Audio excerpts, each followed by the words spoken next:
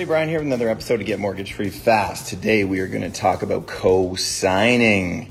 What does co-signing do for you and what does it not do for you? Okay, when you're trying to get another mortgage, when you are leveraging up, when you are getting more money for that rental property, when you co-sign for a friend, for a girlfriend, for a boyfriend, for whatever the friendship may entail, it is going to go against your credit, even if you're not paying for it. So if I got a girlfriend, well, my wife would probably be pissed if I had a girlfriend, but anywho, if I had a girlfriend and I co-signed for her car loan, even if she was making all the payments and no payment ever came out of my bank account, if I went to do a mortgage application or any other credit application for that matter, that car loan would actually show up as a debt obligation to me. So if it's a $500 a month payment that my girlfriend is paying, it just sounds weird saying I should stop. Anyways, if it's $500 a month that you co-signed for and the other person's paying it and you're not paying it,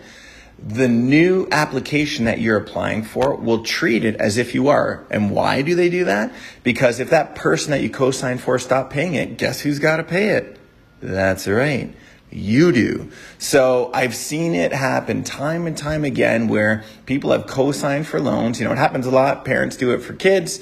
I've seen boyfriends for girlfriends, so on and so forth. But just know what's happening, because if that person can't take on the debt by themselves when it comes time to you getting a mortgage or even say getting a rental property, $500 a month, that can have a significant reduction in purchasing power, right? That could reduce you anywhere from $200,000 to $300,000 on a mortgage at this time. Again, it depends on what your rates and terms are, but even $100,000 or $200,000 reduction in purchasing power can mean the difference between you getting a rental property and not, or even you getting a mortgage and not. So the same holds true if you're co-signing on a mortgage for somebody else.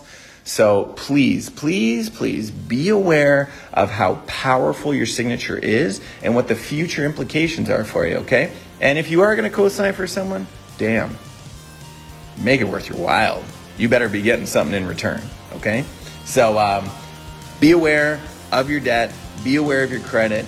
Guard it with your life, because banks, more so than ever, are looking at your debt. Anything that you sign your name to, even if you're not paying it, you are responsible for. Okay? Make it a fabulous day, guys.